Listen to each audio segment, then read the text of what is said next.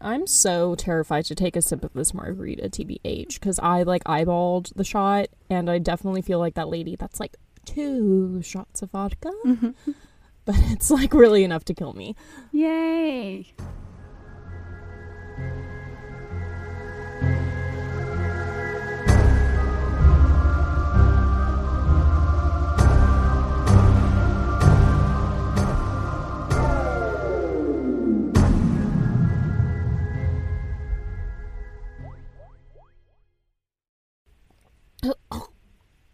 Oh god, no. Oh my god, nope. Oh no. Whew. Oh my god, you're making me gag from here. I don't know if we're doing that. That I may not be able to finish my story, so I might have to drink this White Claw and put this baby down the drain. I literally just felt some hair grow on my chest. Here's the Red Podcast. Oh, what's up, guys? Welcome back to the Red Rum and Red Wine Podcast, the podcast where we talk about murder, mysteries, and mishaps. Here are 2 of them. Here's Kristen. Here's Sarah. Ooh, yeah, back at it again. It's fucking... it's about that procrastination time, you know. I experienced first week of grad school, and the rush was on. It was on to finish this case. Hell yeah.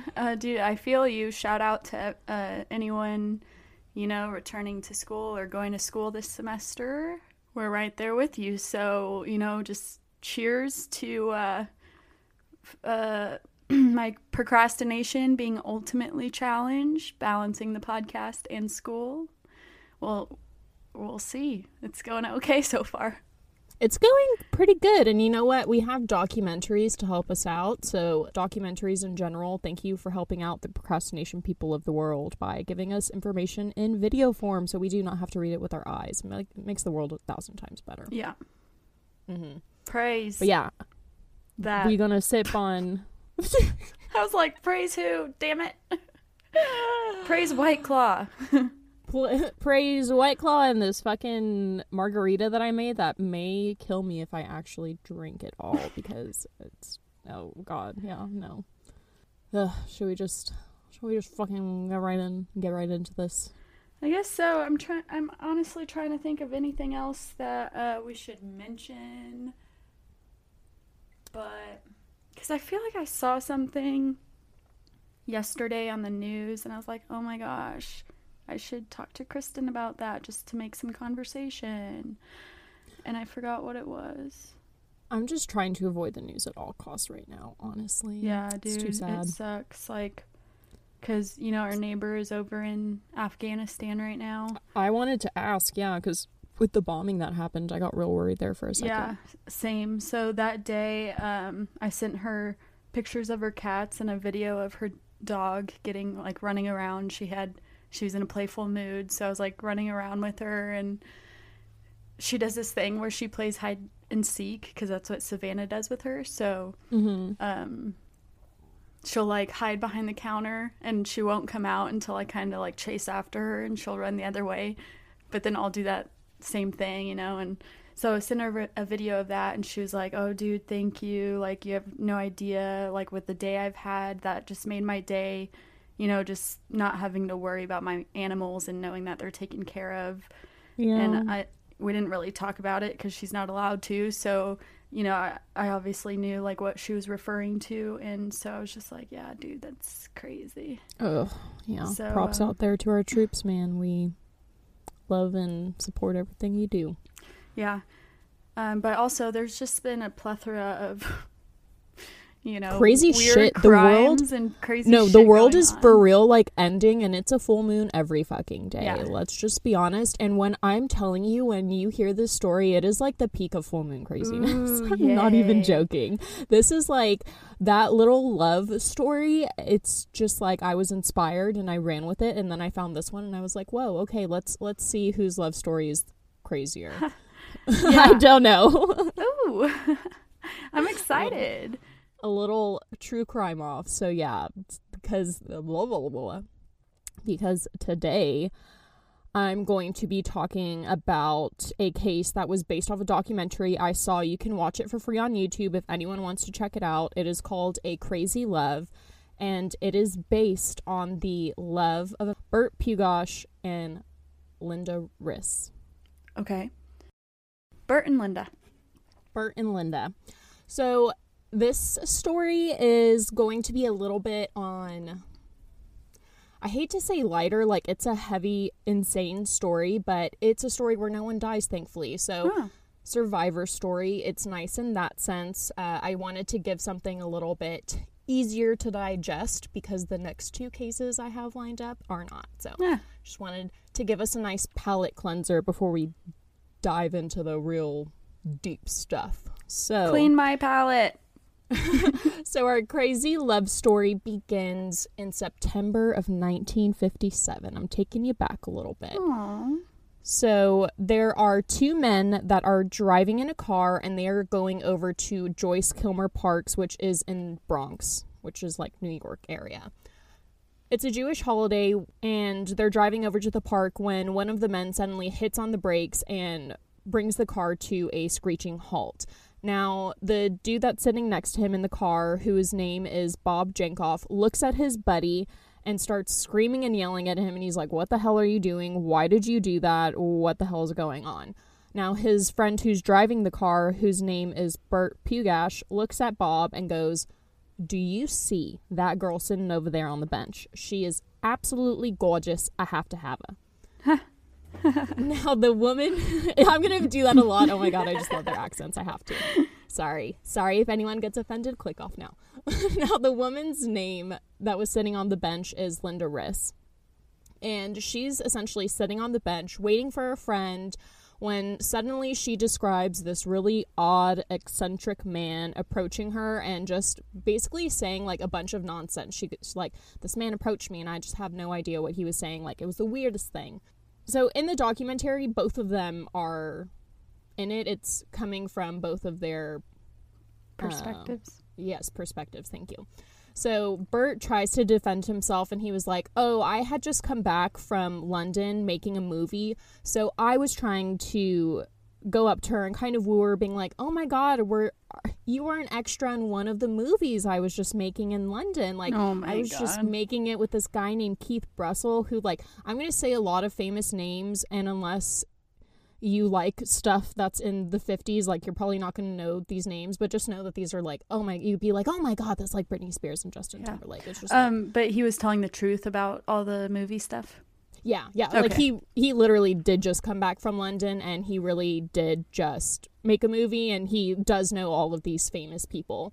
But to Linda, she's just like, "This guy's a nut." Like, he was coming at her with all of these weird things, and she's like, "Did I ask?" Yeah, she's like, "I'm just a normal girl fucking sitting on a bench. Like, I don't want to talk to you, dude." So she says how she basically just, like, gives him her phone number to get rid of this guy, make him go away, and that their wavelengths were totally off. Like, there was just no way that she could ever see herself seeing this guy.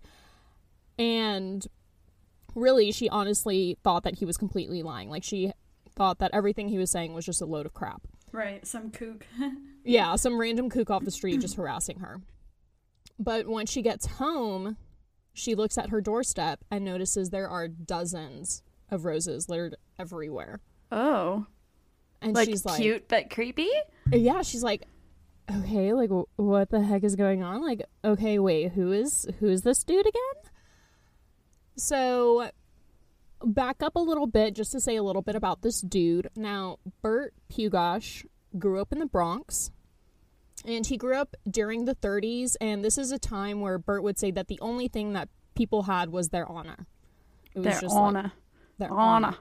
It was the Great Depression era. Like, no one had much of anything. He would also describe that his childhood was not the best. So he would have a terribly doting mother who had the notion that he was basically not capable of doing anything on his own. He would even go on to describe that she would bathe him herself until he was like 10 or 12 years old. Oh. Yeah. A little ick, but okay. he would also describe how he was a terrible reader when he was younger, which when you hear his profession later on is like kind of surprising, but I mean, I guess good for him for overcoming that. But when his mom found out that he was a terrible reader, she would go into absolute panic mode and start to beat her child daily over it. Oh my God. Yeah, so he Well, that's would not say going to help him read better. Yeah. Jesus. Maybe a tutor. I don't know. He would describe how she would use a belt to whip him across the face, and she would do this so much, or like she would do this so often and with so much force that it would actually displace his lower teeth. And you could see in the documentary how like the halves of his teeth were kind of like facing each other, kind of like they would get shifted in the way that the belt was hitting. So you could just tell that they were kind of fucked up. It's bad. The beatings would get so bad that his aunt would have to come down and pretty much like physically stop the mom from beating him. Be like, that's enough. You don't need to hurt him anymore. Like, let him be. Ugh. She would also constantly call him a book-learned idiot. So the mom was just like not a very nice character in his life. Was he an only child? I don't think that he had any siblings. It didn't seem like he did. But because of this, he would really look up to his father and get a really close relationship with him, because when his father would come home, the beatings would stop. And they essentially made it seem like Bert's mom and dad, like, yes, they were married, but I don't think that they really loved each other. And I think she kind of like resented the dad and therefore kind of like resented Bert a little bit, is what it seems like. Yeah, I could see that. Yeah, so it just seemed like, I guess the dad kind of picked up on that and really just like took Bert under his wing and really tried to protect him. And you'll see like later on, like they just do fucking terrible, strange things together. It's weird. So I assume they're Jewish then? Yes. So Bert is Jewish. He would get bullied a lot at school, and there was even an instance where his mom would throw him a bar mitzvah, but she would throw it at a Chinese restaurant, which I guess like to us it's not a big deal, but when you think of a Jewish bar mitzvah, it's usually like this really big, extravagant ordeal, and they have like huge hall. I mean, just like people spend loads of money. So when it's thrown in this Chinese restaurant, it kind of like adds to the torment he gets from the friends and the people at school. And a lot of people would say that the mom kind of like did it on purpose in order to like further humiliate Bert in public. It's, just kind of like this huge thing going on where like the mom just really fucking does not like Bert, and she like makes it well known. Yeah, it's like psychological warfare. Yeah, it's she does not get Mom of the Year, that's for sure. It's a little messed up. But, I mean, Bert would not let this get in the way of his educational goals. He would even go on to graduate second in Brooklyn Law School. So, super, super smart guy. I think I mentioned it later on down, but when he is later tested by a psychologist, they find that he has an IQ of like 133, which is pretty... like, you're really fucking smart. You're pretty gifted if you have an IQ of 133. Cool. Yeah. Mine's probably pretty low. Mine's probably like 12. I was going to be like, that's high, I assume. So. Like, I don't know anything about IQ, so I don't know. But I looked it up, and it's like 140 is like above superior. So like 133 is like, it's above average pretty much. So you're a really smart person. And he uses this knowledge to become a well-to-do New York lawyer. So it is a good time to mention, though, that Bert, in like every instance of the documentary, when everyone is asked about Bert's appearance, everyone would go on to describe him as a completely like unattractive and bland guy. Like, one of Linda's friends would say that he looked like Arnold Stank, which... I don't know who that is. I don't know if anyone knows who that is. But he basically plays like almost like an Urkel kind of character on TV, like really nerdy, really goofy. And they do a photo of like them back to back, and he honestly does look a lot like that character. It's really funny. So he just like, he's not a good looking dude. He's very not someone that I would want to get a drink with if they asked me for one. So all of the women are kind of like turned off by him, but in retaliation to this, Bert makes a fucking shit ton of money, baby. Rolling in the dough.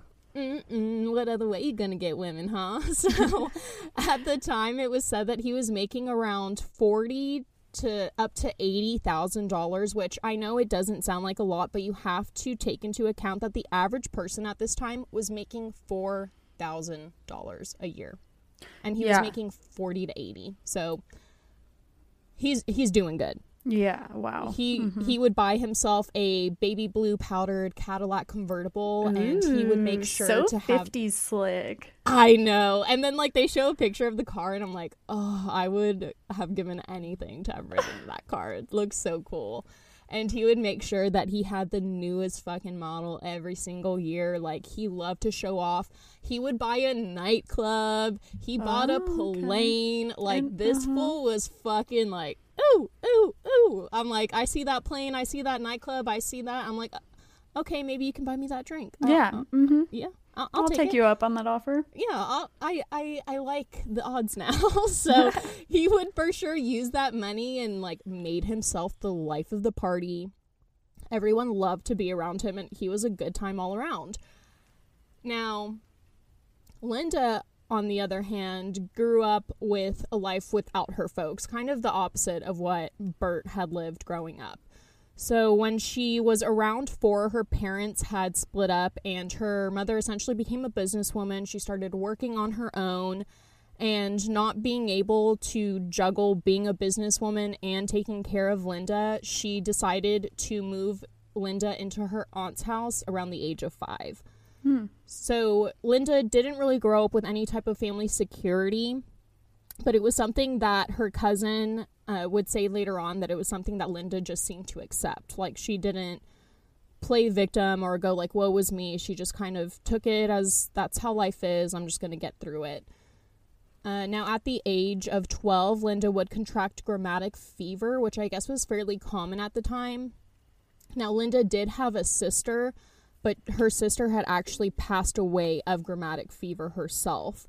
So when Linda had gotten the same condition, she got really worried and kind of like fearing the worst, moved back in with her mother and grandmother into the grandmother's house.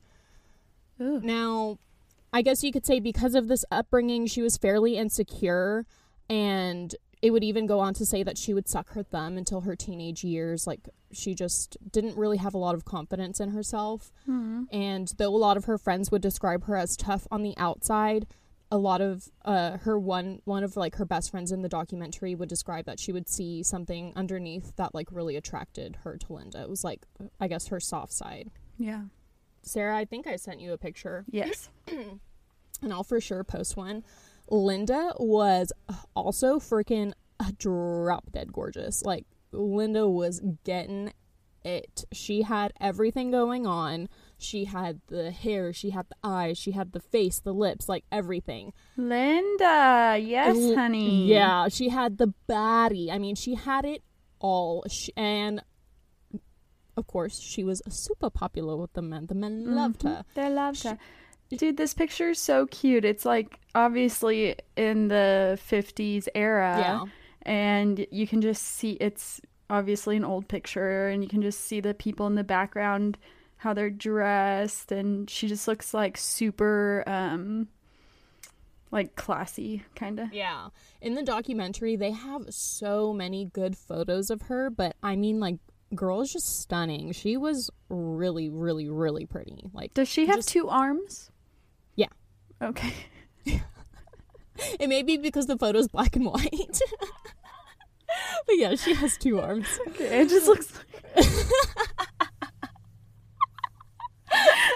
Just wondering. Just curious, is she fully limbed? But a lot of people would go on to like call her a tease, and because Linda would act and kind of dress a little risque. Like, Linda was pretty, and she knew she was fucking hot. knew it. Yeah, she knew it. So she liked to wear clothes that showed off her body. She loved the attention that she got from men. She would always be dating around. And so a lot of people would naturally assume, like, oh, she's a little slutty. She's a little easy. But in reality, it was like furthest from the truth. She actually remained a virgin until like her mid-30s, I believe. Okay. So yeah, like she really did just like the attention. She was one of those people that, like, obviously she fucking was getting it. She knew, like, oh, I'm gonna save myself until marriage, but people were obviously like fucking McPeanut butter and jealous about it, and just had to say, like, no, you're a tease, screw off. But and you also have to think, like, why I'm making such a point of it is, like, back in the 50s, this is very much like you don't have premarital sex or you will fucking die. Like, you just don't do it. Your reputation will get fucking ruined. Like, it's a big no-no. So you just have to remember, like, people weren't how we are now. I mean, they were just much more secretive about it, let's be honest. So yeah, it wasn't as widely accepted for women to have fun. Yeah. As men did. To have a life. Yeah. But so for Linda, it was very much something that she wanted to keep her reputation intact. So she was very much a woman who was saving herself until marriage and very much lived by that society's standard at the time. Nice. Good for her. Yeah. So, of course, now we're back to the roses on her doorstep. She sees these roses and she's like, oh my God, well, who the fuck's this guy? Like, I mean, yeah, he is kind of like weird, but I mean, like, he has a nice job, but I mean, I don't know, he's not that attractive. And she's kind of like talking to her grandmother about it, and her grandmother, after seeing the flowers and hearing that this guy's a lawyer, she goes, well, if he's better looking than the devil, he's good looking. Hell yeah, Grandma. Grandma was real happy that Linda found herself a lawyer. So Linda was kind of like, okay, well, I mean, like, I don't see what could be so bad about being with a guy who has a lot of money. And when Bert called and was like, hey, do you like the roses? You want to get a drink? You want to go on my plane? She was like, oh. Well, okay. Where are we getting a drink? Italy? Yeah, so where are we going? So. Oh my God. Okay, side note on that, just while we're on that topic, Blake is getting his pilot's license. And I can fly with him on his training flies, you know? They're like 2 or 3 hour flies, and I can ride with him.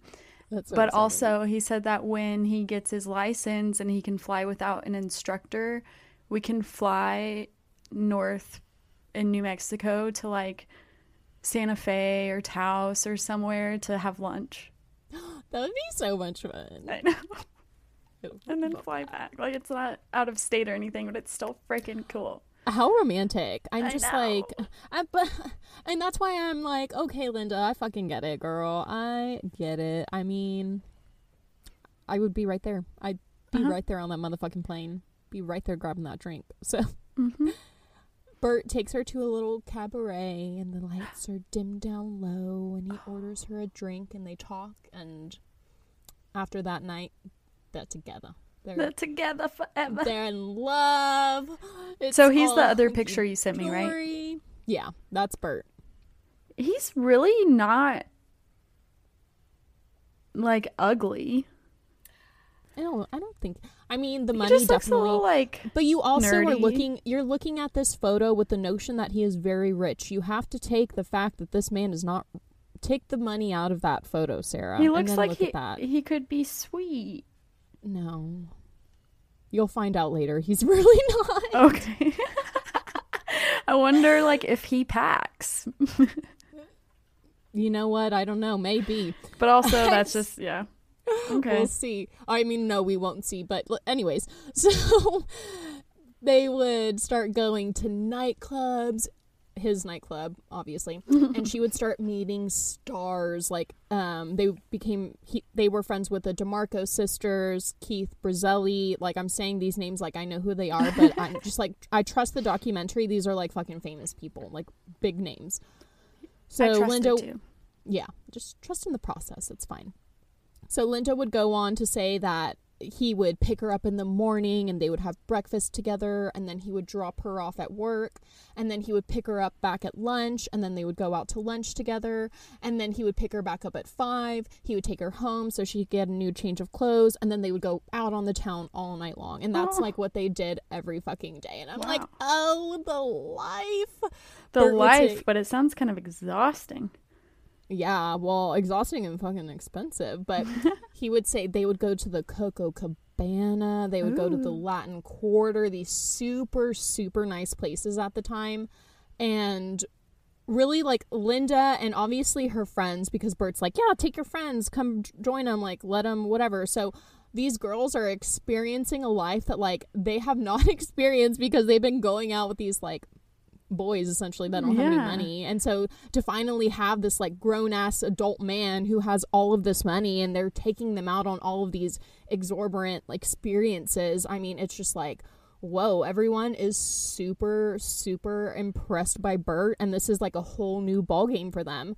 And everyone would say that Bert just became absolutely love-struck with Linda, like completely infatuated, madly in love with her. But Linda's friends would just simply say that Linda was impressed with Bert. She wasn't really like, she didn't love Bert, she just liked the lifestyle that Bert had. Yeah, she didn't think he was really that attractive. Oh well, it happens. But I mean, she had every reason to be impressed with Bert because he was coined the genius of negligence attorneys at the time. And like he was making that loads of money, and he was making it for a reason. He was really good at his job. Or I guess at least people thought he was good at his job. Because you'll see there was some air of suspicion that these type of lawyers were at the time called ambulance chasers. And they were known for doing a lot of scams where they would fake injuries or kind of make injuries worse out than what they were in order for them to get more money. And then once they got more money, they would kind of like split the money, hence the term that it would get fee splitting. Okay. And Bert in the documentary would claim, oh, I never did this. I was never a scammer. I would never do this in my entire life. To this day, I have always been an ethical, like, good and trustful businessman. But his friend and partner Bob would say that Bert wouldn't technically call it fee splitting. He would call it paying someone for a service. So take with that what you will. There's also an instance that comes up with his assistant, Janet Pomerantz, who, like, I fucking love Janet, first off, just fucking throwing it in there. Like, her introduction into the documentary is, first it shows this smoking ass picture of her. I will try and find it. But she, like, dark hair, big boobs, wearing, like, a nice ass dress, just looks smoking. And then her voice comes in and she goes, I think he probably hired me for my looks. Not that I was a bad secretary, but you know, maybe I was a bad secretary. I didn't really like being a secretary. I'm just like, you go, Janet. You go, girl. Hell yeah. Aware as fuck. She just, like, knew what was going on. She would just say, like, she just said it how it was. She was very honest. I mean, gotta give her that. But she would go on to, she would go on to say how one time she had actually gotten hurt during some type of accident. And Bert would tell her, like, go to the hospital, even though she didn't necessarily need to go to the hospital.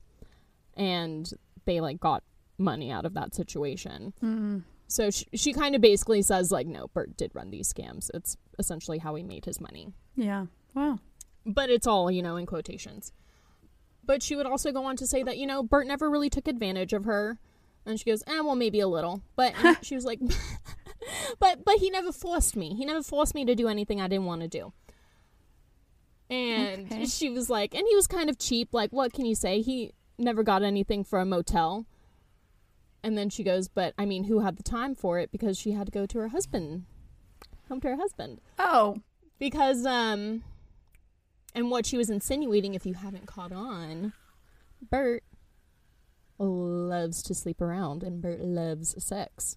Because according to his good old friend Bob, every female client that ever walked into his office to get the help that they need would get another offer to get them some help in the bedroom. You know, if you're catching my drift, a little wink, wink, hint, hint. So Bert would solicit himself? Yeah. So he would basically go up to every female client and be like, will you sleep with me? Yes or no? And his friend Bob said, well, Bert, don't you get slapped in the face quite a bit? And he's like, yeah, but I also get laid a lot. Huh. So he's just, whatever tickles your pickle, Bert. Yeah, so I mean, he's got to do what he's got to do because he's not pulling ladies the normal way, apparently. No. Yeah, no, it's not the physical way. It's very not much... saying it's necessarily okay, but... No, but that's just what he did, and you know, this is the 50s. It was not seen as... Men are allowed to talk like that, but women weren't. No. They were allowed to do whatever they wanted. But, so yeah, it's just, yeah, it gave him a little confidence booster, and that was his thing. He would even go on to say, like, he used the nightclub as his own little playground of, like, to meet women and get his little kicks.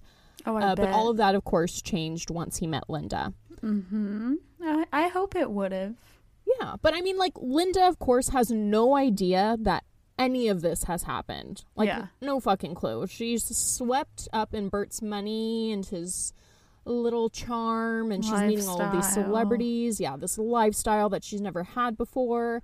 And, like, in the nightclub that they had, Bert would even instruct the club to play the song Linda to come on every time that they walked in.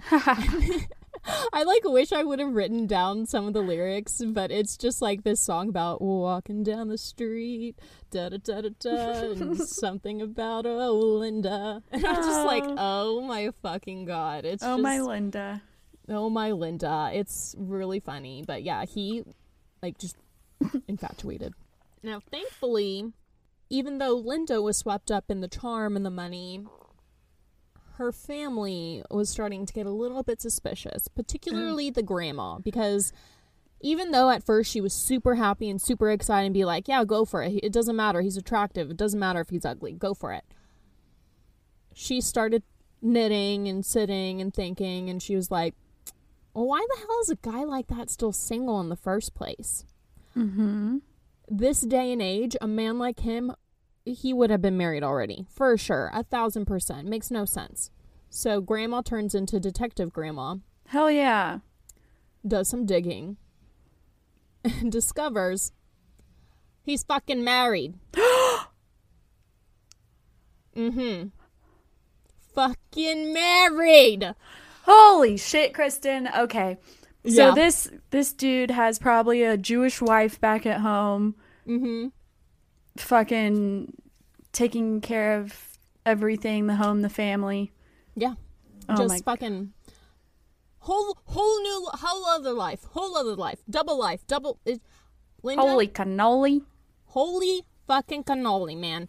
She's blown away. She's devastated. She had no fun. She literally thought, this man's about to be my husband.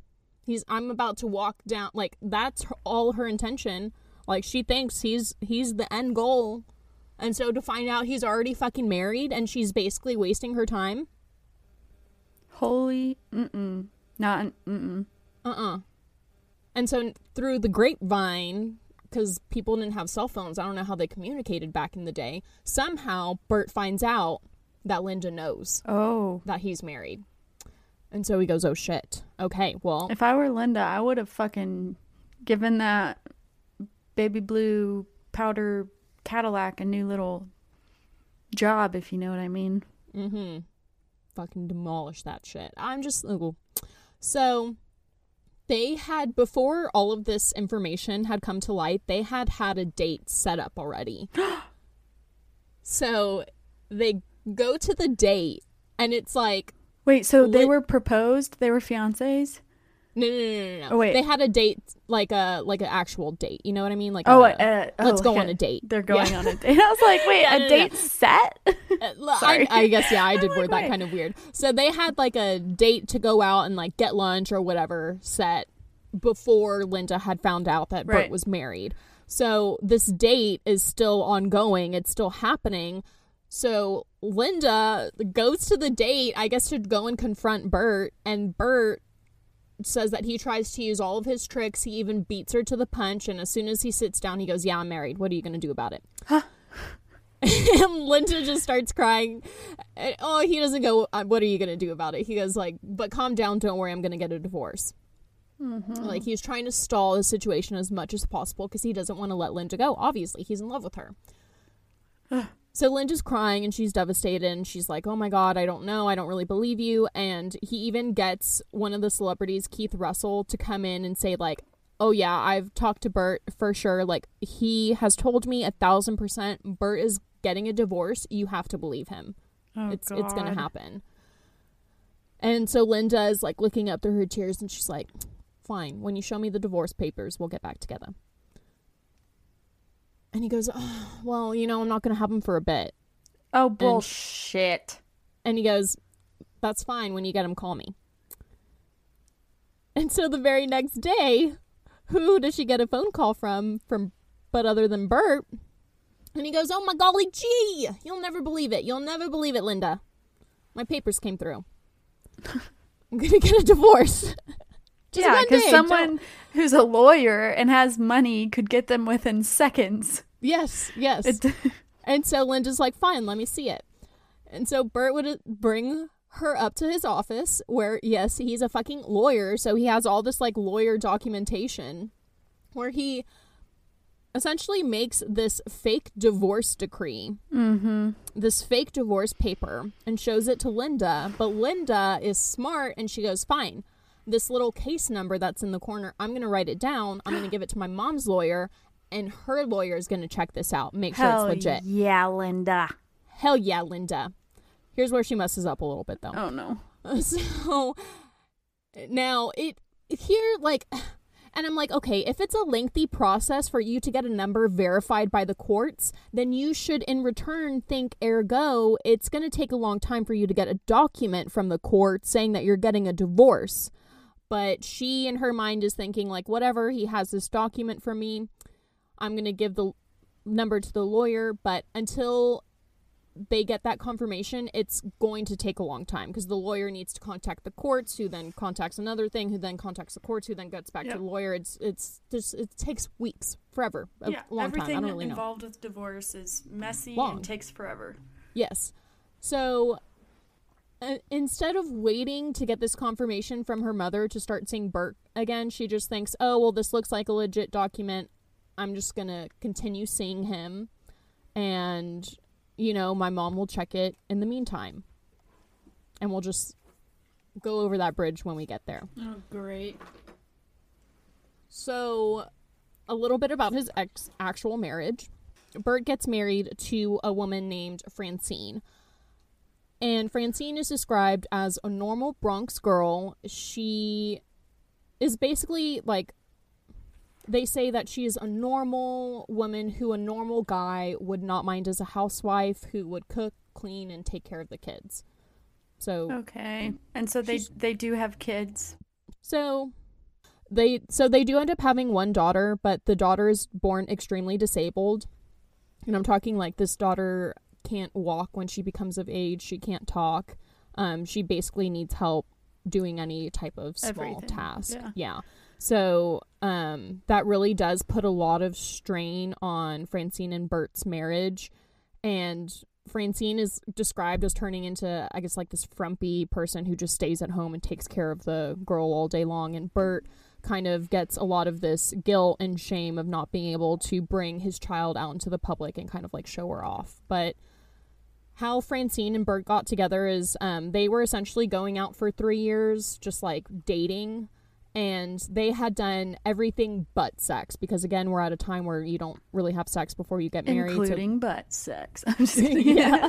I don't know if they did that. He said that they did everything but, so who knows what that means. But essentially one day after the 3 years of dating, she came in crying and said, oh my God, everyone around town is talking and they're saying that we're having sex. And Bert's like, well, we're not having sex. And she's like, I know, but that's what everyone's saying. And she starts crying and she's visibly upset. And Bert goes, okay, well, I'll marry you. And so out of guilt, he marries Francine. And it's described that really, like, neither one of them were in love with each other. It was just, which, like, I don't know why you would date for 3 years if you weren't in love with, but I guess the times were different. I really don't know. And he probably maybe thought, like, since he was always described as, like, ugly and not attractive, he may have thought, like, he may never get another girl, like, that I can do. Who knows? But they really just, like, did what society told them to do and just got married and whatever. So yeah, they'd have their daughter, but life was not really, it wasn't a happy marriage by any means. And Francine was, like, fully aware that Bert was having affairs the entire time. Like, she knew what was going on. She just didn't care. I guess, like, she was okay as long as Bert never came to her asking for a divorce. She would let him do whatever he wanted. Yeah, because he's obviously taking care of them financially. Like, she was set up. Yeah. She just, like, wanted the title and that lifestyle, so she didn't mind. I mean, shit. Don't blame her. Except, I don't know if I would be able to put up with stuff like that. It's weird, yeah. So, obviously, it's kind of like a weird time in their life. And obviously on top of it's really hard to say when he has this daughter with Francine, because a lot of the information, even trying to look it up online, like, I don't know if information in the 50s just wasn't as easily accessible or what, so I don't really know when the daughter is born. But it's kind of around the time that he's dealing with the struggle of being able to take care of a daughter who is so disabled that the Bar Association actually launches this huge investigation into a lot of lawyers, and this has to do with a lot of the negligent scams that are going on. And so essentially his license is also at the time being threatened. Like, he is it's to the point where he is at loss of, like, not being a lawyer anymore. Yeah, so his life is crumbling. His life, he said, like, I would never imagine my life in my 30s ending the way that it was, but it was crumbling before him. And at the same time, he's, like, trying to hold on to this relationship that he has with Linda, who at any moment, as soon as she realizes this divorce isn't real, is gonna fucking leave him. Yeah. So while all of this is going on, Linda at the same time is watching all of her friends getting married. Like, she's reaching that age where she herself wants to be married, and in her mind, she's planning this huge fantasy life with Bert. Like, she's making the wedding list for this non-existent wedding that's going on in her mind. Right. They're going house hunting. Like, he's actually taking her to physical houses and letting her pick which one she wants. They would go diamond ring shopping. They would go boat shopping. I mean, like, Bert is doing literally everything in his power to keep Linda essentially preoccupied, so she's not asking, like, oh, when's the wedding date? Oh, when are we getting married? Like, oh, when's this, when's that? Yeah. He's just really like, here, shiny objects, look at the shiny objects. And she's like, oh, okay. Okay. It's just, whew.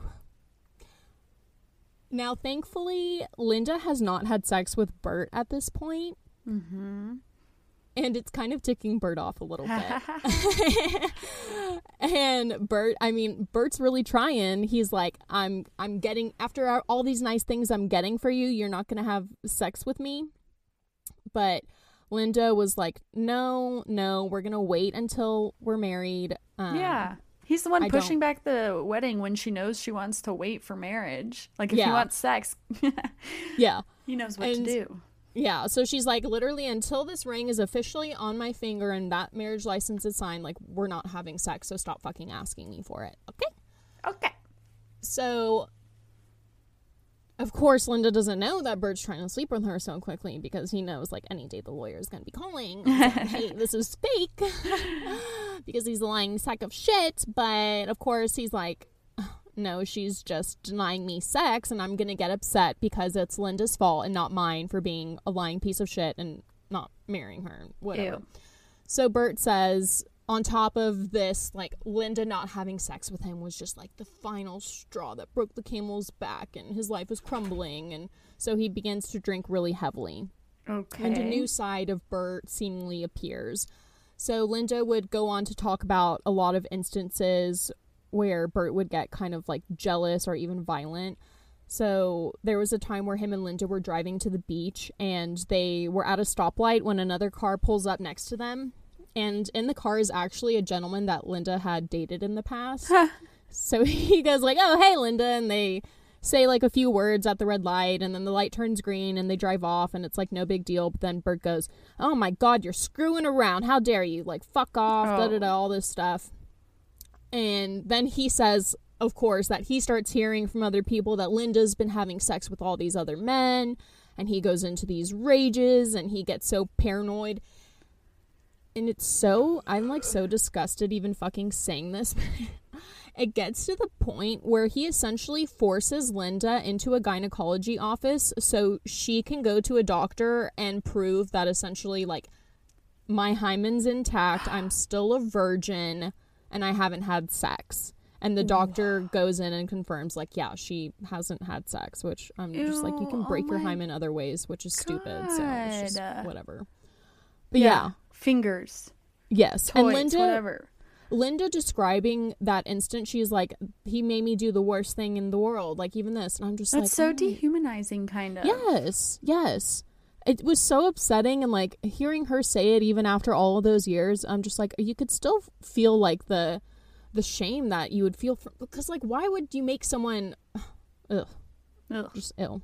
It was just gross. It's all around gross, and it's disgusting that he would make her do that. It's just... Yeah, his, like, controlling side is definitely starting to show. Yes. So, I really don't know why, but she would continue to see him, but she said, like, from that point on, everything started going downhill. Of course, because it's like, how could you have a trusting, loving relationship with someone who would force you to do something like that? I really don't understand.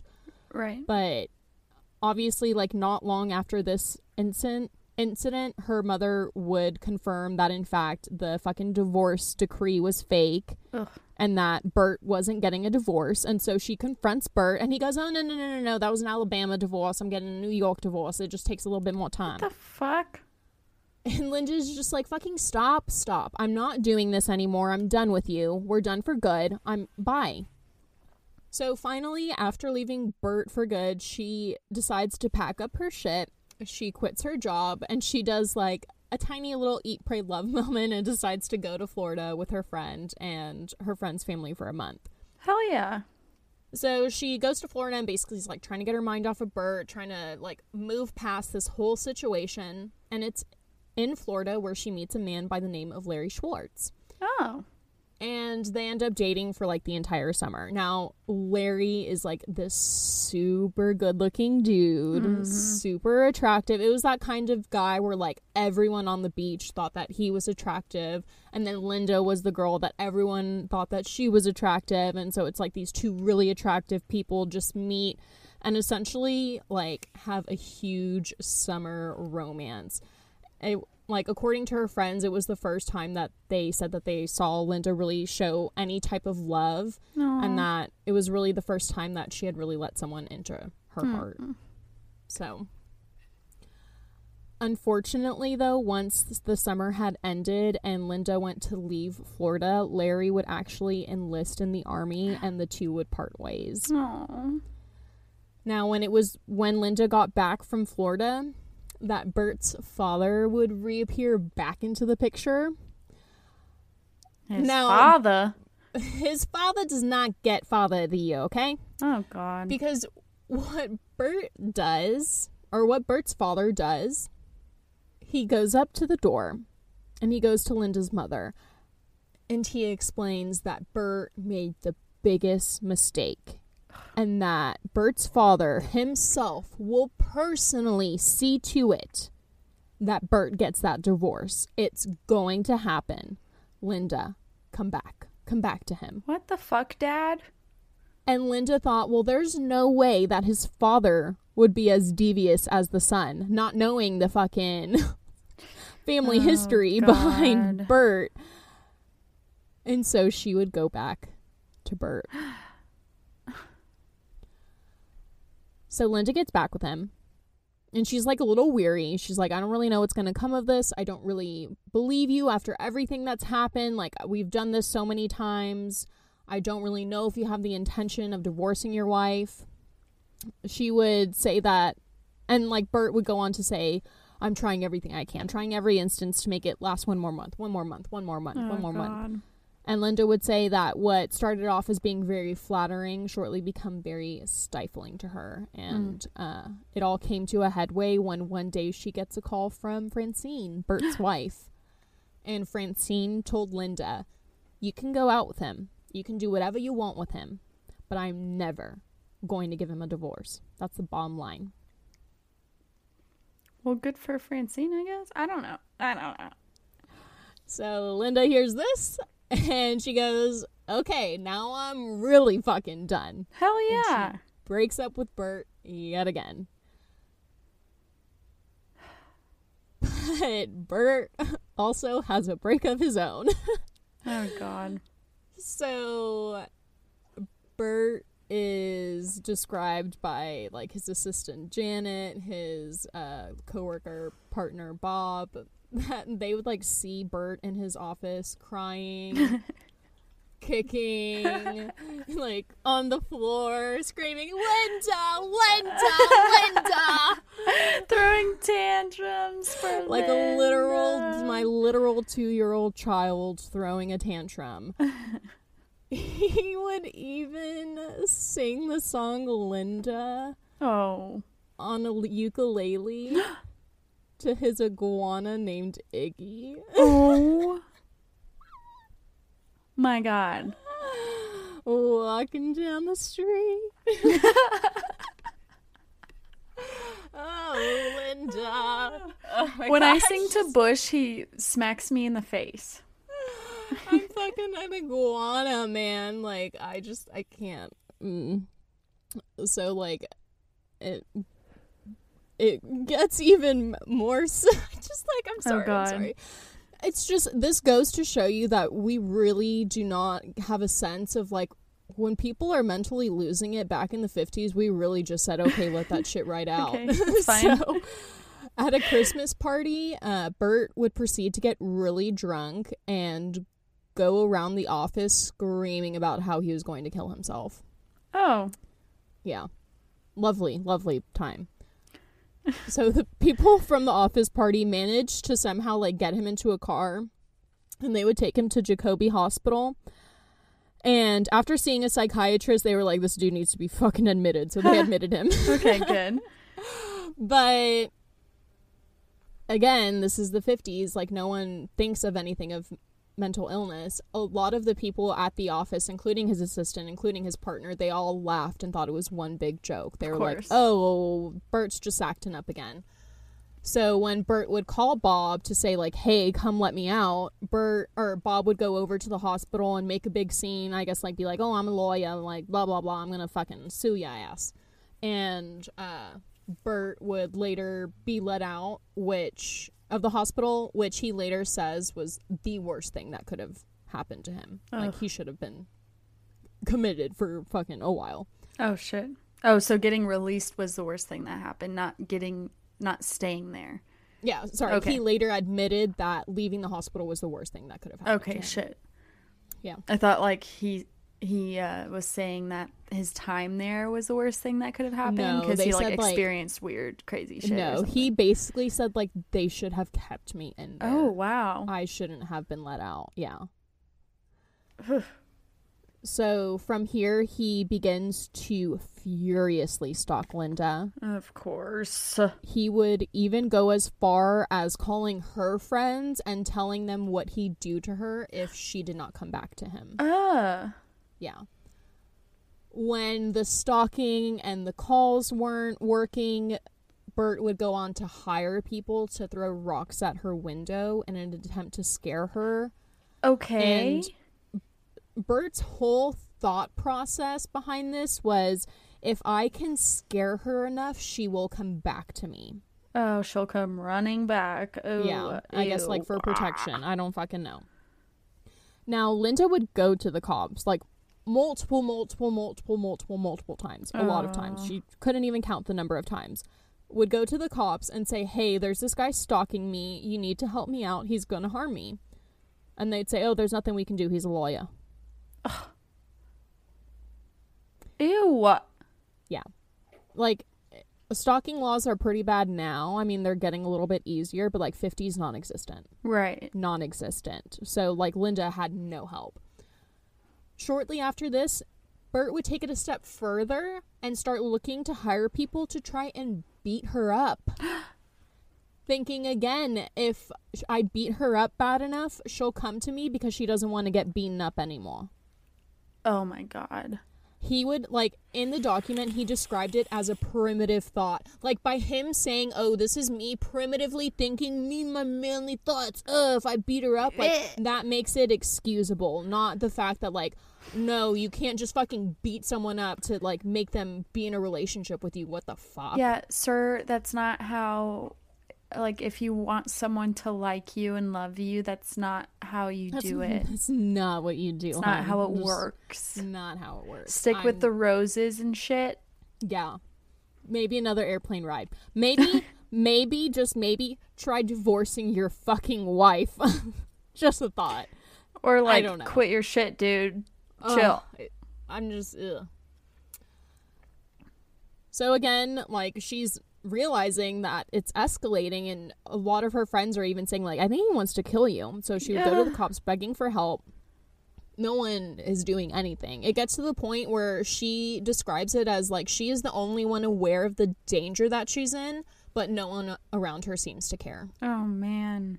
No.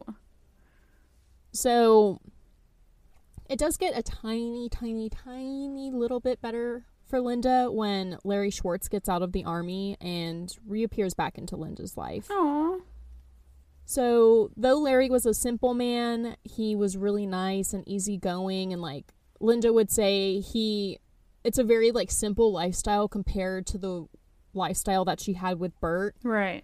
But she could see herself having a normal way with Larry, and Linda was completely enchanted with the idea of it. Mm-mm. So after going out on a few short dates, they soon re-fell in love and even became engaged. Aww. And everyone around them would become so happy, and everyone thought, like, finally life is moving on for them and everything is going to get better. That is until Bert finds out. So when Bert goes over That to sounded Linda's... probably like I was trying to... dying. I was, gonna go for, like, sitting on the toilet, but that's not what I sound like. Ew, never mind. Too. Get that image out of your head right now. Why'd I even say that? But I just knew, like, there was gonna be a butt coming, and okay, I'm ready. I'm fine. Bert finds out when he goes over to Linda's father's house, and Bert goes over there with the intention of eliciting Linda's father to essentially get Linda back into his life. Okay. And when he goes to Linda's father with his little maniacal plan of manipulating him to get Linda back into his life, Linda's father goes, oh, well, you're too late. She's already engaged. Like, I'm not gonna help you. And Bert's mind re-breaks for the fucking third time. Right. He's like, story. no. And that's where he's like, if I can't have her, fucking no one can. Oh. So he would even go over to Linda's place and hide in the shadows and wait for Linda and Larry to arrive. Ew. And once he sees them, he pops out of the shadows, draws out a gun, and aims it right at Larry. But in the documentary, he says, it is much harder to shoot someone than you think, and he is not able to pull the trigger and simply retreats. Okay, well, that kind of makes me feel a little better for him. I guess, until he decides, okay, I'm just going to pay someone to do it for me, because I'm fucking... blah, blah, blah. Okay, never fucking mind. He takes the little pussy bitch way out, because Oh, he can't do it God. himself. He has to pay someone to do it for him. He's a little pussy. Sorry. Why'd he even fucking try? See, I'm just like, fuck, dude. Now, I'm sorry. I do not get the names of all of the men. I'm not gonna lie, I probably could have looked a little bit into that, for which I'm sorry. But in the short research that I did do, in all of the articles, they just describe them as the three black assailants. Like, I cannot get the names of these men. So I got 2 in the documentary, and I think I got the last name of the last one. So I do apologize. If I'm able to find it at some other point, I'll give an update on that, because even though they did something bad, I don't know. Anywho, so he offered a man by the name of Alan Newkirk to essentially beat Linda up, or I don't know, like, people were saying he straight up wanted her dead, so it kind of seemed like the intention was to kill her, but we don't really know. Right. Alan would then hire 2 other friends. One, I believe his name was Harry Hardin, and the other, I believe his last name was McMillan. So Alan hires Hardin and McMillan to go with him and to go to Linda's house to do their attack. Now, under Bert's statement, Bert said that he just paid the man to beat Linda up, allegedly. Okay. Like I had mentioned, I really do think he had wanted to kill her, but I don't know. That's what he says in court, though. Yeah. Either way, the men go to Linda's house under the guise that they are dropping off an engagement present to Linda. Ugh. Now, on the day of, Linda is getting ready for work. Her mother comes to her and says, "Hey, there's an engagement party or an engagement present for you at the door." And Linda excitedly rushes to the door, assuming that it's from her fiance, Larry. Ugh. Now, since she's getting ready for work, she has both of her hands behind her head working in a French knot. Oh. And as she approaches the door that's slightly cracked open, she is met with a face full of lye. For those who don't know, lye is like essentially acid. Acid. So I thought she you were saying, okay, God, I didn't put that one together. I thought you meant, like, she walked up, saw that the engagement present thing was a lie. No. Lye, L-Y-E. Lye, which is like fucking like a bat full of acid right into her fucking face. Holy shit. Right into her face. And her hands are behind her back, so like she couldn't even God. So Linda rushes to the bathroom. Her mother and grandmother were in the house at the time of the incident. So obviously they're there like in hysterics. It's kind of not known who calls the ambulance, but at some point an ambulance is called for her. Okay. And essentially Linda describes how she's like in the bathroom pretty much like throwing water on her face, just like waiting for an ambulance to come because there's nothing else that she can do. Yeah. Smart for her to do that, because I mean, a lot of people, that's not their first reaction. No, like mine on the ground screaming and dying. Yeah. Of the experience, Linda would say that everyone was screaming around me and I was terrified. And all I could think of was I just couldn't see. It was too late to be frightened to death because I was already dead. Oh no. She knew she was dying, but she didn't. I know, but she didn't, because like you're fucking like watching her say it, and I love how in the documentary at like the most intense parts it always fucking cuts to a scene where she's just fucking sitting there letting her cigarette. Oh yeah. Just like taking a fat ass drag. It's just like, ooh, you see like this woman has fucking been through some shit in her life, she's and lived she's a like, fucking life. Oh man, it's just like such a iconic scene watching her fucking light that cigarette. And it's like, after hearing the most tragic bits about her life, like this woman just really handled her life with a sense of grace. Yeah. It's really funny just to see her character. Like you can tell she's a spitfire attitude of a woman. Aww. So once she got to the hospital, the doctors assumed that she would lose her eyes, she would lose her sight, and that she would be permanently disfigured forever. But thankfully, she would survive. And of course, everyone knew who was responsible for it. And Right. as soon as the cops came and as soon as Linda could muster the strength to talk to them, she would say, Bert, I don't know how to say his last name, is the one that you need to arrest. Yeah. So once this happened, I mean, like, this is a fucking story of the century, man. It hit headlines. We're talking about, because also, again, I'm sorry, you have to think that this is the 50s. Right. You have 3 black men attacking a white woman because of her scorned white lawyer lover that hired him. I mean, like, it was just the biggest tea that has ever been fucking spilt in the 1950s, and people were just going crazy. Right. Holy shit. So Bert, of course, would claim that he had nothing to do with this. What are you talking about? And he would even go over to his friend and, Bob, good old Bob. Bob, do you think I could do anything like this? Bert would ask. And Bob, to the documentary, would go, well, my heart says no, but my head says maybe. And he goes, and he tells Bert, if you did have anything to do with this, you need to hire someone to kill those 3 N-words.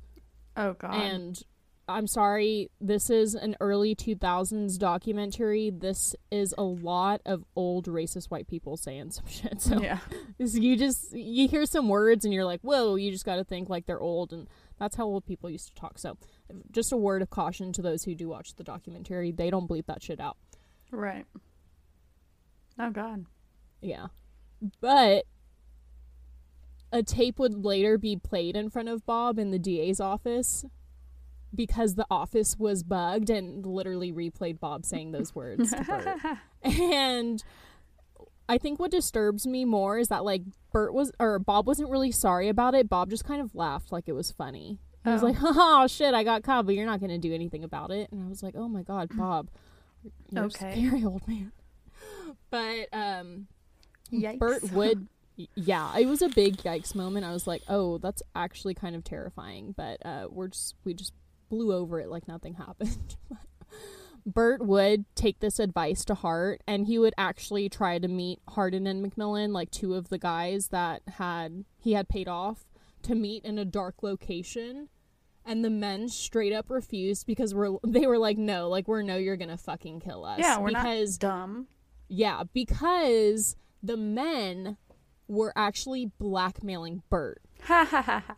Yeah, so Bert was getting a taste of his own fucking medicine. The men were like, we're about to fucking go to jail. I think all 3 of, again, it's not really said, but in the documentary they had mentioned something about a life sentence. So I imagine that all 3 of them were getting, because again, this is the 50s and it's a black man attacking a white woman. Like, I could easily see them getting life for something like that. Yeah. So it's just like they were getting life in prison. They absolutely did not give a shit. Like, they were going to take Bert down with them. So they were blackmailing him for money. They were saying, hey, you need to do what we want or we're going to give you up. Like, all this shit.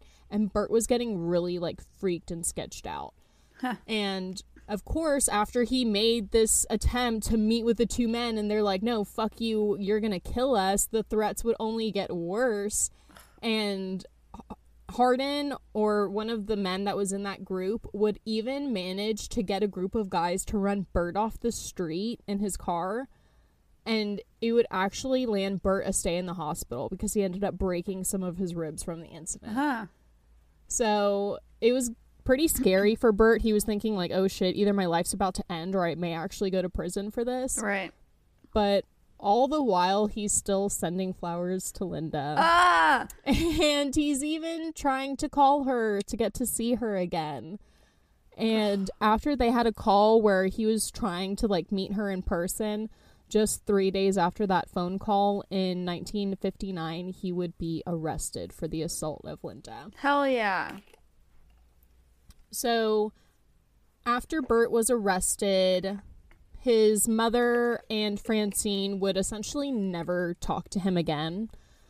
So Francine would essentially say that she wasn't surprised that Bert would do something as crazy as this. And she just, like, sold the house and put their daughter into a home and, like, lived her life elsewhere. Okay. I guess.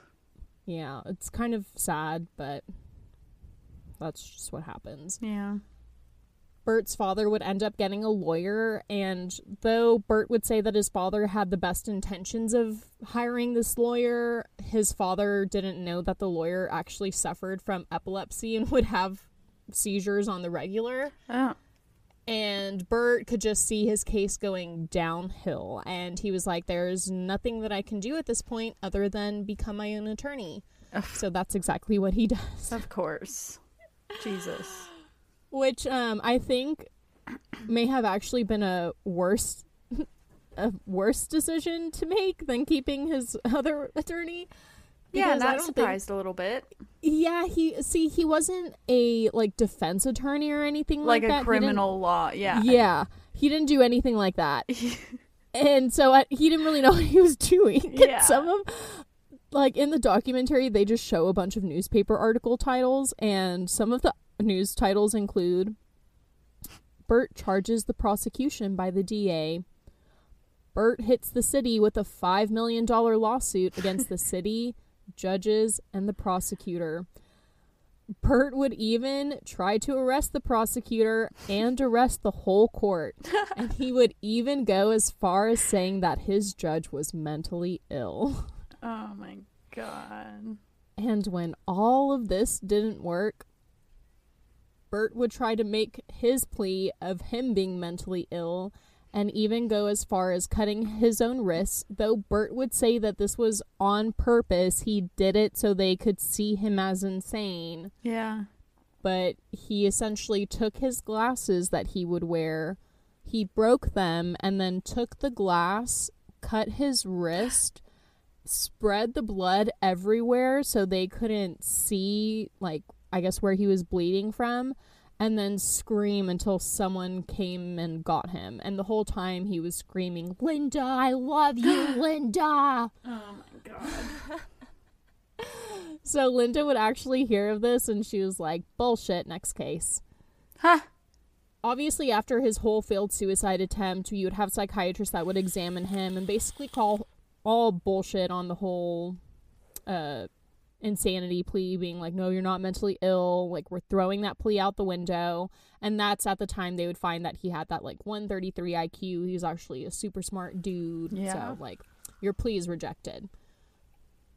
And then in court you would have all of these witnesses that would come in and really put the, or what's the quote, they would just really damage this man's character by just continuing to say all the things that he did to Linda. And Linda would even it made it seem like they didn't do victim impact statements, but Linda was seemingly, I guess, the first person in the city to give some type of victim impact statement. I don't really know if that's true. That's kind of how they made it seem, though. Okay. And she would give her ordeal, and it was a very dramatic and intense moment, and she would cry and basically say, you need to give this man life, he ruined my life. Yeah. Oh. So it would only take 2 to 3 hours for the jury to deliberate, but they would find him guilty and sentence him to 30 years. Now, Linda would say that this wasn't long enough, that she wanted him to rot for life, but she was overall happy with the outcome. Now, here's where you think the story should probably end. Oh, and God. honestly, it should end here. Sorry. I was gathering my... Your ending conclusion thoughts? Yeah. But yeah, I was gathering my thoughts. All right, go on. No, we're not done yet. It wouldn't be that interesting of a story if we stopped now here, would it? So, believe it or not, we actually haven't gone to the craziest part. Oh, shit. So, we go back to Linda. Now, Linda is trying to get a grasp on her new life. Now, in the hospital, she would offer back her engagement ring to Larry. And she would say, you don't have to stick with me. This thing that I'm about to go through, this ordeal, is going to be very trying. It's going to take a lot out of us. And you don't have to go through it with me. I completely understand if you want to leave. But Larry would say, no, I love you. I want to stay by your side. And he stayed the entire time. He would even, his parents would go and they would leave gifts and blah, blah, blah. That is until the papers left. Oh, God. At which point, he said he no longer wanted to marry her. Wait, until the papers left? Like because it was very publicized and like the cruise and stuff. Okay. Yeah, they didn't have social media. They had like newspapers. Yeah. So all the newspapers and the tabloids would be there. So as soon as those newspapers stopped taking the photos, stopped taking the interviews, Larry was like, all right, I don't got to play the nice guy anymore. Peace. Ew. Linda would keep the ring, though. Hell So I yeah. guess that's nice. Linda. And the way she said it in the documentary, and then she took like a little, I was like, ooh, good girl. So you would really think that, I mean, like having someone throw acid into your face would really hold you back on life after that whole ordeal. But Linda really seemed to flourish after the incident. She even wanted to become independent after it, and she got a 1-bedroom apartment of her own. And she continued working. In fact, she didn't even need a seeing eye dog or any type of cane. So she was left completely blind. Now, she wasn't fully blind. She did have some vision, though it wasn't great. Okay. So I guess that's what allowed her to get around without that cane or seeing eye dog. Right. But later on in life, when she gets older, she does become completely blind. So I don't know how long she keeps the vision, though. Okay. She would even utilize this opportunity to pick up the habit of doing art and paint, which she was actually really good at. I'll try and find some of her art pictures to post, but they're actually pretty good. And so after Bert gets sentenced to jail, she essentially, after the trial, packs up her bags and goes to Europe and has what Linda describes as like the best time of her life. She goes, I was a size 6 taken in. She would spend all of her money on these, what she called dynamite-looking frames for her eyes. And basically, the acid really just got on her eyes, so her eyes were left pretty disfigured. But once she had a dark pair of shades on, it was really not that obvious that she was disabled at all. Okay. So... And I'll show some photos of her with her sunglasses on, but you could not really tell that anything was wrong, and she would say that she had no trouble getting men at all. Like, in fact, she would even, like, find a man that wanted to marry her later on. Aww. But her attitude towards men, though, would kind of be like she has gone through so much that she's not giving anything away. Like, so she's still up. Yeah, and so she's still, like, didn't sleep with men or do anything like that. Though I do believe she had a conversation with a friend's sister that may have given her the courage to lose her virginity, though it's like not fully said, but she was just kind of like, live your life, girl, just gotta do it. Yeah. But so Linda would go on to meet this man who like becomes totally smitten with her and even says like, I want to marry you one day, like wants to bring her to his parents, the whole shebang, whatever. And she is kind of taken aback because I guess, like, in her mind, she didn't know if she could get married again. So she's like, I don't know. And she's talking to a friend, and her friend goes, well, why don't you show him yourself with your clear glasses on? Because he's only ever seen you with your dark frames on. And if he still likes you after that, then, like, yeah, you can go on and marry this guy. So she wears him to work one day, and when he goes up, she says that he's kind of, like, taken aback when he sees her. And that after she sees her in the clear glasses, he calls the relationship off. Oh. Yeah. And once this happens, this like really destroys Linda, and it ruins a lot of the confidence that she gained throughout that time. Oh. And she goes on to describe that she feels like damaged merchandise and that she's really never going to ever have a chance of getting married because like who would want to marry her? Oh, no. Yeah, it's sad. Now, Bert's life in prison was rather interesting.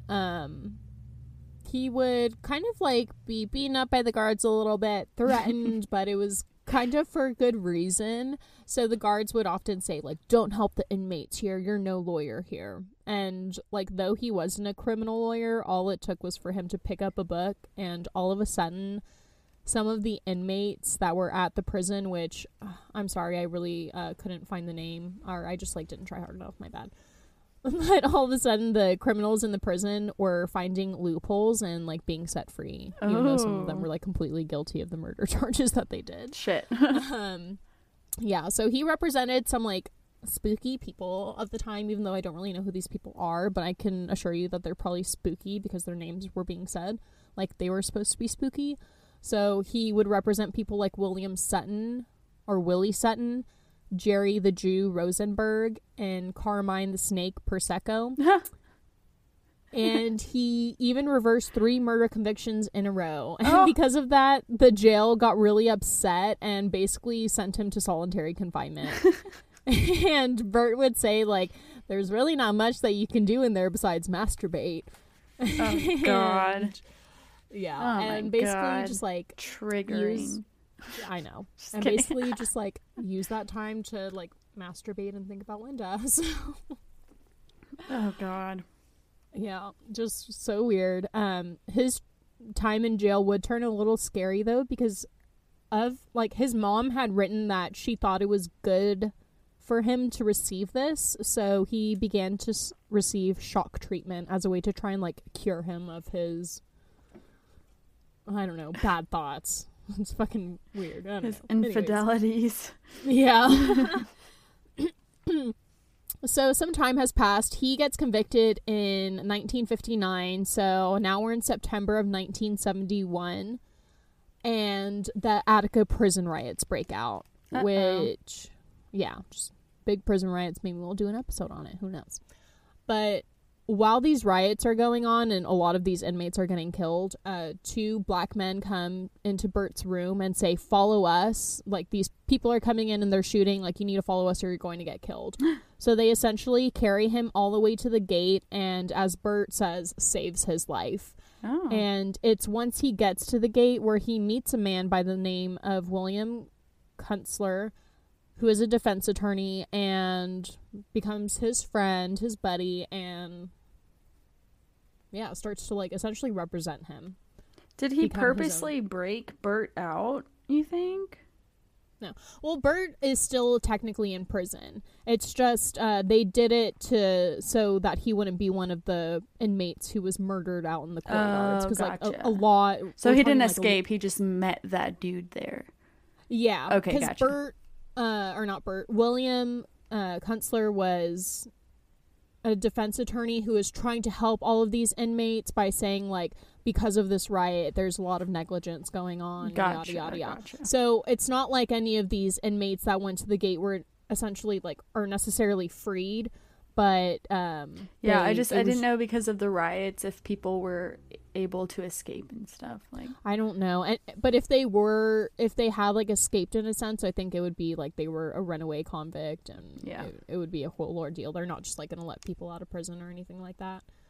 But yeah, so while all of this is going on, while Bert is in prison, Linda's life from where we last left off really seemed to have gone downhill from there, or at least in her eyes, and kind of in real life too. So she can't really work anymore. Her grandmother at this point has passed away, and her mother herself was becoming senile and had like the pre-stages of Alzheimer's. And Linda was really wondering, like, where her life was going. Well, how am I going to live? How am I going to do anything? Like, what the fuck? And while all this is going on, she'll, like, continually get letters from Bert. She'll get calls from him. She tries to change her number, her address. She moves. Like, nothing seems to work. She just can't really, like, shake him off her back. And it's then on one day where she gets a call from William Kunstler and William, or Bill, says, Bert loves you so stinking much, and Bert wants to get back with you. oh my God. And she goes, well, fine. Why doesn't Bert send me some money? And so they somehow agree to have a conversation on the phone. And Bert goes, well, is money what you really want? And Linda goes, well, yeah. And so Bert starts charging for his services. And in about a week or so, he writes a check to Linda for $4,000. So as soon as Linda gets this check, she goes straight to the parole board and says, don't let him out of the prison. He just gave me $4,000 to harass me. And So on the way to the parole board meeting, Bert's like, fuck, I don't want to go. They're not going to let me out. She just said that they're harassing me, or I'm harassing her and yada yada, but he goes anyways. And the people on the parole board go, well, did you send her this money? And Bert goes, well, yeah, I did. And they ask, well, if we let you out, will you continue to send her money? And Bert goes, well, yeah, if I, like, can make it out there in the real world, if I can get a job and shit, like, yeah, I'll keep paying her. And the parole board goes, all right, you're leaving here on March 21st. What? Yeah. So Bert is released after, like, 14-ish. I don't even fucking know. After like a certain, I think it was like 14. Yeah, 1971. 14-ish. Sorry if that math is wrong. In jail. Yeah. And after getting out of jail, he starts doing work as a paralegal in Queens County, because technically he cannot, like, they took his bar degree away, or his bar license away. Yeah, he can't be a lawyer, but he can still work in law. Yeah. And he was obviously not allowed to contact Linda, but he would go to TV sources, he would go to news outlets, and basically confess his love to her, and even go on TV and apologize and beg for her back, and essentially say, Linda, I want you to marry me. Now, everyone's fucking shocked, of course, because they're like, what the hell? What the hell's going on? Yeah. I'm right there with them. Well, they become even more shocked when Linda agrees. Linda! So, I mean, like, she doesn't agree right away. If that helps. Not really. Linda! Okay, all right, okay. So for Linda, like, she's back in the papers again. She's back in the limelight, whatever. One of her friends, who was actually a cop that was, like, scheduled to protect her during the trial, Margaret Powers, really described Linda's life as, like, sad and alone. Yeah. And, like, just didn't see it going anywhere. So I guess Linda thought Bert But she's loves just going me. to turn into another Francine. I don't know. It's just I or just no. thought Bert loves me. We'll get into that. So she agrees. Okay, you know what? As long as the cops are there, let's meet. So she agrees to meet Bert, and Bert goes, "Oh my God, Linda, you're as beautiful as ever." And then Linda goes, "Oh, Bert, you're a new man. Prison changed you. You have some muscles. You got some manliness to you." And Bert proposes again in person. And she goes, well, let's wait a little bit. Let's take it slow. And so they begin dating. And then 5 months into dating, they get married. And, like, because of that, it's, like, disturbing. It's odd. I'm, like, really worried. But, I mean, okay. They become, like, the most famous couple on the planet at the moment. Like, everyone's so intrigued with it. They're like, what the fuck? They appear on, like, People magazine, the cover. Bert's salary, like, doubled, even tripled from the fame. They, like, got to travel and meet all these people. It was Wrote just like, 3 oh my God. books. Yeah, like, go on all these appearances. On TV, she'd be like, oh my God, I love him so much, blah, blah, blah. But then they would go to home clips and she's screaming, you maniac, and like saying all this shit. But they would always say that they were like glued to the hip, and when she became fully blind, he became her eyes. And Linda would say that marrying him was really the best revenge, because now he has to deal with her in her old age.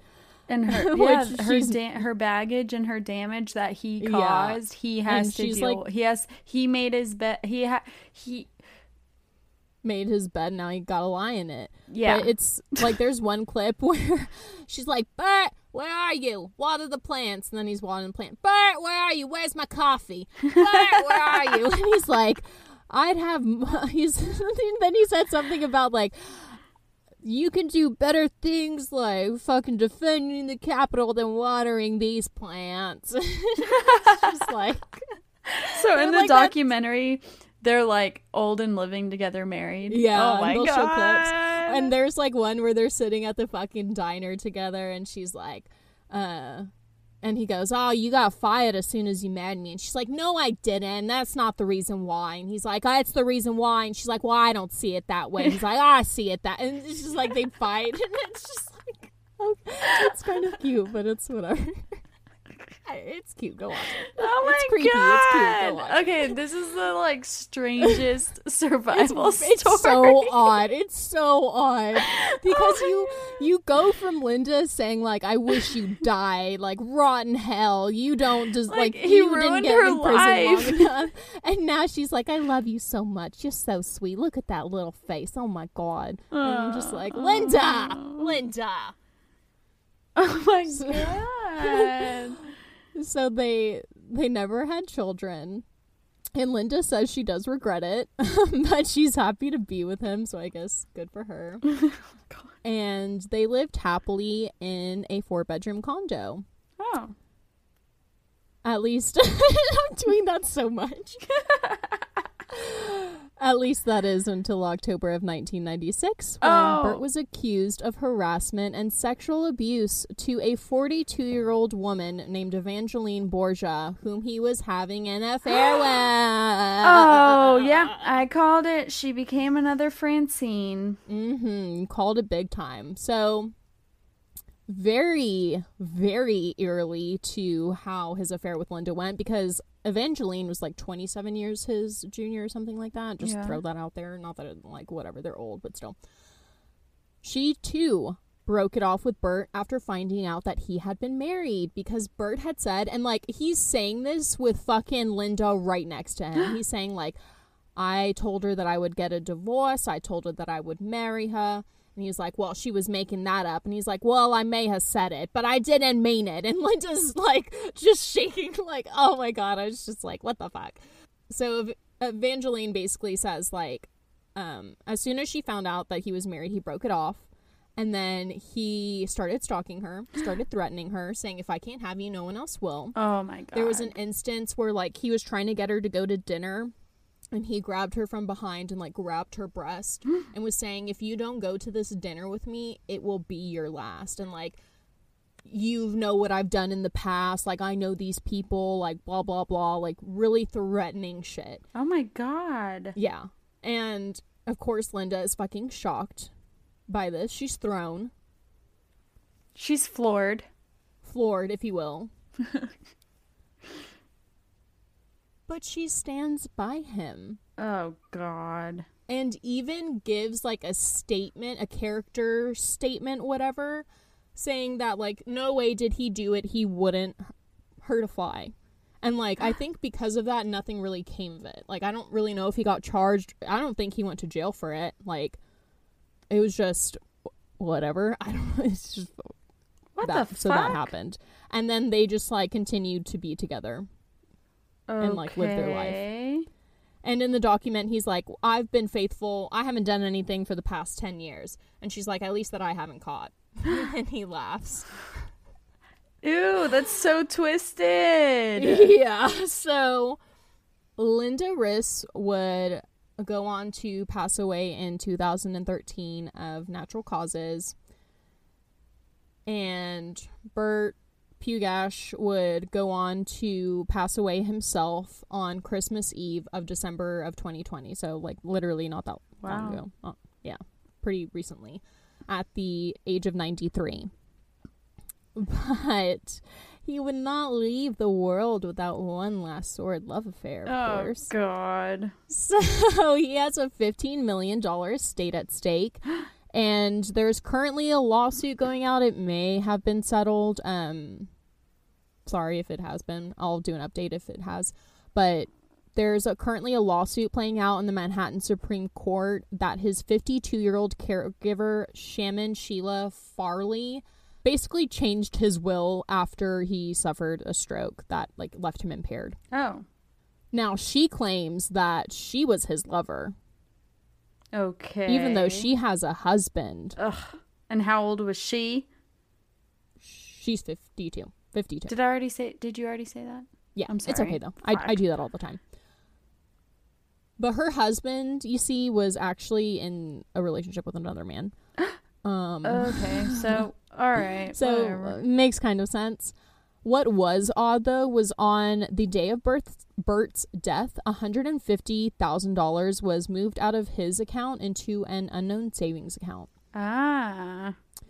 There were also some rumors going around that Shaman had isolated him, mistreated him, manipulated him, and basically once she got what she wanted from him, she starved him to death. Oh, no. Ew, woo. So towards the end of his life, Bert's health had become so bad that he had begun living in the Farley home, or like Shaman's home. But Bert's friends would say that Shaman's husband, her gay husband now, I guess, pretended to be Shaman's father to give the illusion that she was single. Oh. So, like, Shaman was playing Bert. Wow. Doing his old trick. Oh, my God. So, they basically said that the couple's son, Nicholas, who is also a police officer, was in on the scheme and would use surveillance technology, whatever goes into that, to record Bert's meetings and phone calls and try and like get information and all of this. Holy shit. But Shaman would go like, no, this was solely a love affair. He put me in the will because he loved me. Her husband, the officer, would even insist like their marriage was over because he came out as gay and he had a lover. So it's like, this is all valid. Yeah. So I mean, like, the battle continues, but I guess you could say in the end, Bert got a little taste of his own medicine. So Oh, God. that is the truly fucking crazy, insane, loop-de-loop roller coaster of a story of the crazy love story that is Bert Pugosh and Linda Riss. I love roller coasters.